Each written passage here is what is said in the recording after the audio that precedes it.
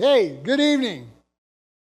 I'm Elder Mike Fox here at Faith Builders Church, and I want you to. It's going to be powerful tonight for you. It's going to be a good word. You need to listen. Call somebody and say, "Hey, there's some German out here up here on the screen, and you need to listen to what he's got to say." And I want to tell you that tonight. Jesus loves you, and He died on the cross for you. And He's given you the opportunity to have eternal life. And I'll give you that opportunity at the end. Are we looking for another? This is what I got up here on the title. The other one, but this is, are you looking for another? When Jesus is causing you or asking you to use your faith, when He wants you to be that guy, that gal, to do what He's called you to do. He's given us gifts and callings. Some of us don't realize what we've got inside of us until we step out there and do it. Some of us don't realize that we can be an excellent community leader, that we could be the next president, that we could be the next governor, that we could be the next chief of police, we could be the next manager of the Kroger store or Fry's or whatever. God has given us all different talents, or being a minister. Now, don't get all nervous when you think about somebody calling you a preacher or a pastor or something. If you got that gift, God will help you. God will cause you to prosper. God will help you through everything. Listen, I dropped out of school back high school. I think the second week, I was out of there, second month, whatever. I was in high school very long, and God has used Mike Fox to different parts of the world. I've been in front of great big crowds of thousands. I've been in crowds of 4 and watched that thing grow from 4 people to 250 within 3 years. But He's used me, and if He can use Mike Fox, He can use anybody. I don't read very well, but I just plug through it, and God uses it.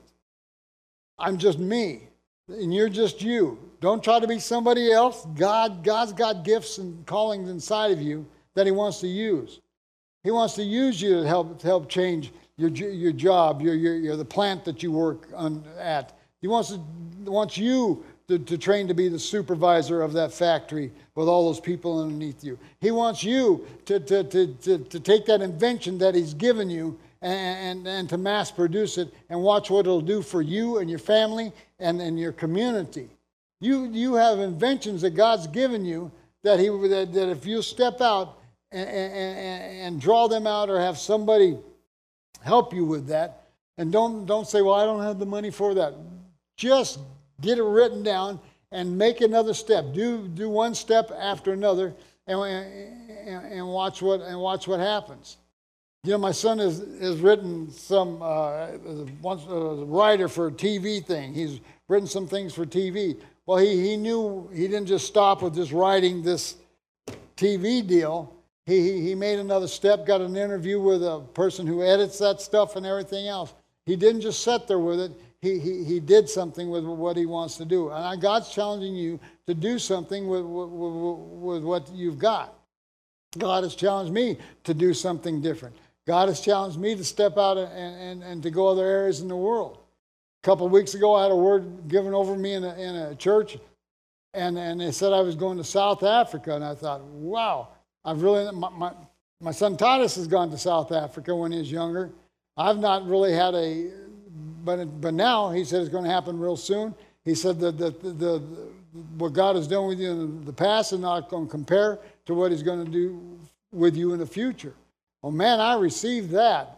And I received what God wants to do. He wants to further us. He wants to. So that means I've got to bone up on something. I mean, to read, to learn more about something, or just be prepared to go. Just to be in that position. If God says, Mike, let's go. I just need to be able just to say, hey, I'm going. Grab my passport and leave. And I know God will provide the finances for all that. And He'll help you too in what He's called you to do. Now, don't look for another person to do it for you. You need to do it. Don't look for somebody else when you feel God causing your faith to move around there a little bit. Maybe you're getting a little uncomfortable and God's ask you to do something, ask you to go ahead and fill that person's gas tank up that pulls up next to you. Or pay for the person's groceries in front of you. Or I seen something on YouTube the other day. This lady's loading groceries from her basket into the back of her car. And this guy is over here, he's taking the groceries out of his basket and putting them in hers. She don't realize what he's doing. And finally, she finally turns around thinking, man, I didn't buy all this. And he takes off in his car and leaves. And you can see her looking around. But God bless that lady. And I know that it changed that guy's life. And I know when you do something like that, it'll change your life. And if you get caught doing it, so what? Say, God bless you. I feel I need to do this for you. And they may not be needy. Maybe they just need to receive a blessing, like that.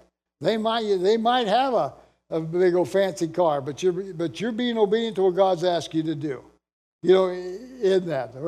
Let's see, where was I? I was in here in Phoenix, and my wife and I was wanting to bless somebody to go in this famous donut shop or something, or was that in Indiana? Anyway, and we stopped this person and said, "Here, we'd like to bless you to go in there and buy some donuts." And the lady looks at us and says, "Do I look needy? Do I look like I need this?" I said, "No, we just want to bless you." "Well, I really don't want, I don't want." I said, "Okay, all right." I said, "This lady right here will receive the blessing." She said, "Yeah." And so we gave her the money. She said, "God bless you, thank you." And she was just all excited, where the other woman went in there and didn't receive a blessing. And anyway, different people. So don't get upset if somebody don't receive it. Just go somebody else. Like I say, when I pray for somebody in lines, and they don't receive the healing, I just say, "Next." Just give me somebody else, to pray for. Don't let things distract you or deter you on what God wants you to use. Use faith, not someone else's. Not use your faith, not someone else's. I think some people want to ride on our pastor's faith. No, our pastor's using her faith. You need to use your faith and to receive the healing. You need to be able to be willing to pray for somebody. Then use that faith that God's given you, and use that. You just never know. That blind person out there might receive their sight when you lay hands on them, because the Word says, when you lay hands on the sick, they shall recover. And don't get in there, "Well, I hope this works." No, that's wrong. Say, "Thank you, God, that when I lay hands on him, it's going to be just like your Word says, they're going to recover." And don't listen to anything else, and don't sit there and beat the person up with a long prayer. Sit there and just keep praying, oh God. No, say, "In the name of Jesus, be healed." Quote some word to them and say, "Well, the Word says when I lay hands on the sick, they shall recover." And you've done your job, because God's the one who heals them, not you. You hear what I'm saying? You're not the healer. God's going to use you as a conduit, and you watch what He does through you and for you, to encourage you, to make you bolder, to make you have less fear on all this. Okay, I'm going to go to Luke 8. Here we are. Oh, how about that? I'm already at Luke 8, verse 40. There we go. And when we talked about the lady with the issue of blood last week, and when Jesus said he felt something go out of him, he said, "Man, who touched me?" And I know the disciples are probably thinking, "Man, you see the crowd around you, Jesus? What do you mean, who touched you?" Yeah, I felt power go out of me. I felt healing virtue leave me. My spirit felt that. I felt it. And then, and there was the gal, I think she was out there going, oh man, but God healed her. And Jesus turned to her and said, daughter, my dentures. He said, daughter, be of good cheer. Your faith has made you whole. Go in peace. Because she's probably nervous because he noticed that she did it. But her faith crawling through that crowd, just reaching through there, man, if I can just touch him, that I'm going to be made whole. Yeah, come on. I mean, that's the faith that we need to have. That if I believe for this job, that I do all that I know to do, that God's going to give me a job. I filled out, when we came from Indiana to Phoenix a couple of years ago, I didn't fill out. My daughter filled out 55 applications. Can you believe that? And only 2 of them responded. But then a school called and asked if I would be a foreman for them, a plant manager. And I said, yes. Oh, boy. So there it took, and that's where I've been, because I got my 1-year congratulations card the other day. There it was. I picked it up. Yep. Anyway, and then and on down here in verse 50 of that, well, it said, be of good cheer, go in peace. While he was still speaking, someone from the ruler of the synagogue's house saying to him, my daughter is dead. Do not trouble the teacher. But Jesus heard it, and he answered him, saying, do not be afraid. Only believe, and she will be made well. Don't get in that fear and doubt. Don't get into all that. When he came into the house, he went there to the guy's house. He permitted no one to go in to where he's going, except Peter, James, and John, and the father and mother of the girl. You don't want to know why? Because of doubt. That'll mess you up. My wife was at one of those feeding programs. She pulled up one day. We had a Toyota Land Cruiser, and she gets out of the Land Cruiser, and these people are crying and weeping. And my wife said, "What's going on?" Well, Elizabeth, I don't know her name. I forget her name. My wife will, but is dead. What? My wife said, not one of mine. And she went over to the box where the baby was in the box. And she grabbed the baby. Well, there was a woman that was with them visiting from the United States, and she goes, "What are you doing?" She's telling my wife, "What are you doing? Put that baby back in that box. That baby's dead. And you can't do that. Hey, what are you doing? Take her to the hospital. Do something." And my wife told Linda Williams, she said, "Get that doubt away from me. Get that word of doubt away from me." 18 minutes later, my wife came back to where it was with a live baby. 18 minutes later. She did not listen to that doubt. Don't listen to that doubt that people talk to you about. Don't listen to that. Don't listen to when people will say, "Hey, you can't do that." Yeah, watch me. I'm going to do it. I'm going to lay hands on them. Something's going to happen here. You know what I'm saying? God knew that lady up there in August Calientes when I was talking 3 weeks ago, and I just went over there and asked her if she wanted to get out of the wheelchair. She'd been in a wheelchair 14 years. Man, we got her up, Jesus and me, and and the ushers were behind her, and she walked around. And we walked around the sanctuary. Then I was praying for more people, and she got up on her own and walked around the sanctuary on her own. And I offered to buy her a bicycle if she wanted one. Yeah. Hey, and that's what we need to be doing. Don't listen to all that doubt. Don't listen to what God doesn't want you to listen to. Listen to what He says you can do. You can do all things through Him who strengthens you. Nothing is impossible. Only believe, the Word says. Expect a miracle. Miracle signs and wonders will follow you all the days of your life if you'll step out there in it, if you'll step out there and see what God will do through you. We had a gentleman came down to where we was ministering in Central America. My wife was the interpreter at that time, and she was interpreting for him. Great message, great altar call. They both came down from the platform. My wife sat next to me. He sat over there across the aisle, and all of a sudden he had a The Holy Spirit says, look over there. And he is having a seizure. I jumped up and I went over there and I was unloosening his tie and proclaiming the word of God, and he died. Just, oh man. My wife was scraping the bottom of his feet, trying to get some kind of life out of him, in that to stir something up. And I'm praying over and said, man, I speak life to you. That word of God in you, that's life. That word of God in you will bring health to your body. Listen to me, Carl. Listen to me, Carl. Your wife is back there, and you guys are expecting your first child. You have life. You need to live. You have life with you. Well, anyway, I hate it, and my director says, Mike, grab him. And so I grabbed Carl. I picked him up, and Cloyd said to the people, look at me. He did not want the people to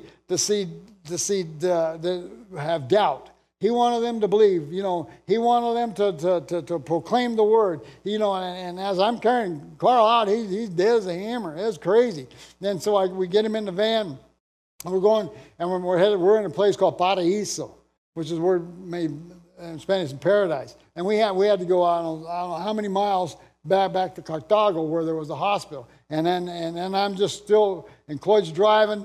He was the next motocross rider, and he's pulling on the steering wheel of that little Subaru van, because the roads were rough. And I said, Carl, in the name of Jesus, I speak life to you. Word of God in him, life. I speak life. Life. Carl! Man, I just kept calling life. By Jesus' stripes, you're healed. I don't know which stripe it is that's healing you tonight, Carl, but one of those stripes are yours tonight. Carl, life.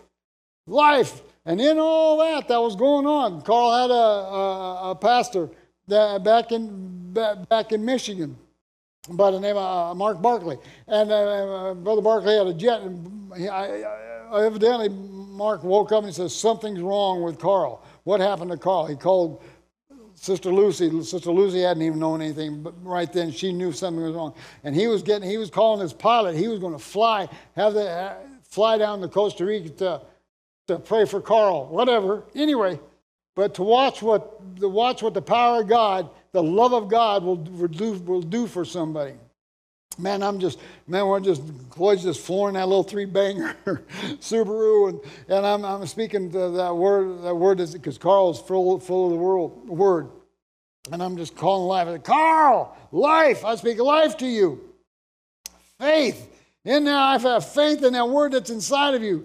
Life. And so, and we're heading to the hospital, and all of a sudden, I don't know how many minutes, 30 minutes later, 40 minutes later, all of a sudden I hear like this, and I said, yeah! I was going nuts in the back of that little Subaru van, and Carl's eyes opened, and he said, well, what's going on? I said, man, it's been a wild ride, cowboy.